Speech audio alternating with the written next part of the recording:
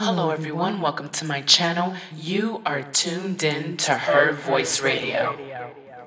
Curious question will always sit with me. Why do we tend to dwell on the negative memories as opposed to the happy ones?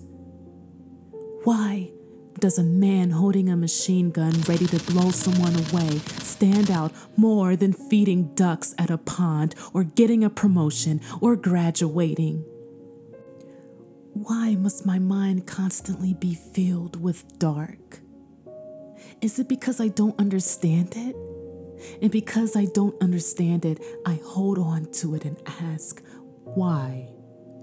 Why these traumatic experiences I just can't seem to let go of? The news. Why is it full of hatred, full of dark brutality? This is what we feed our minds on a daily, infecting it with a contagious plague. If I can just step out from reality's bubble and just create my own, I want to see something different, something that no one has ever fathomed or put their mind to. I want to see something I can't make sense of, something so dreamy that not even words can describe it.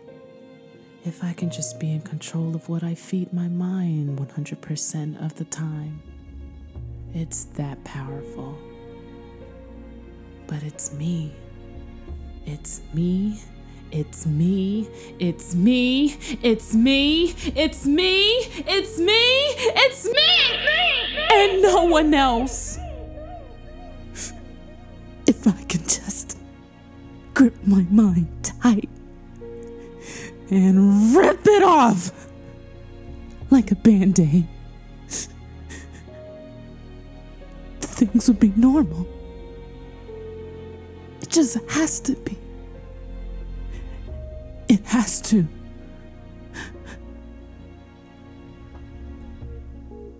What I would give up for a normal, sustainable life. I'd give anything for it.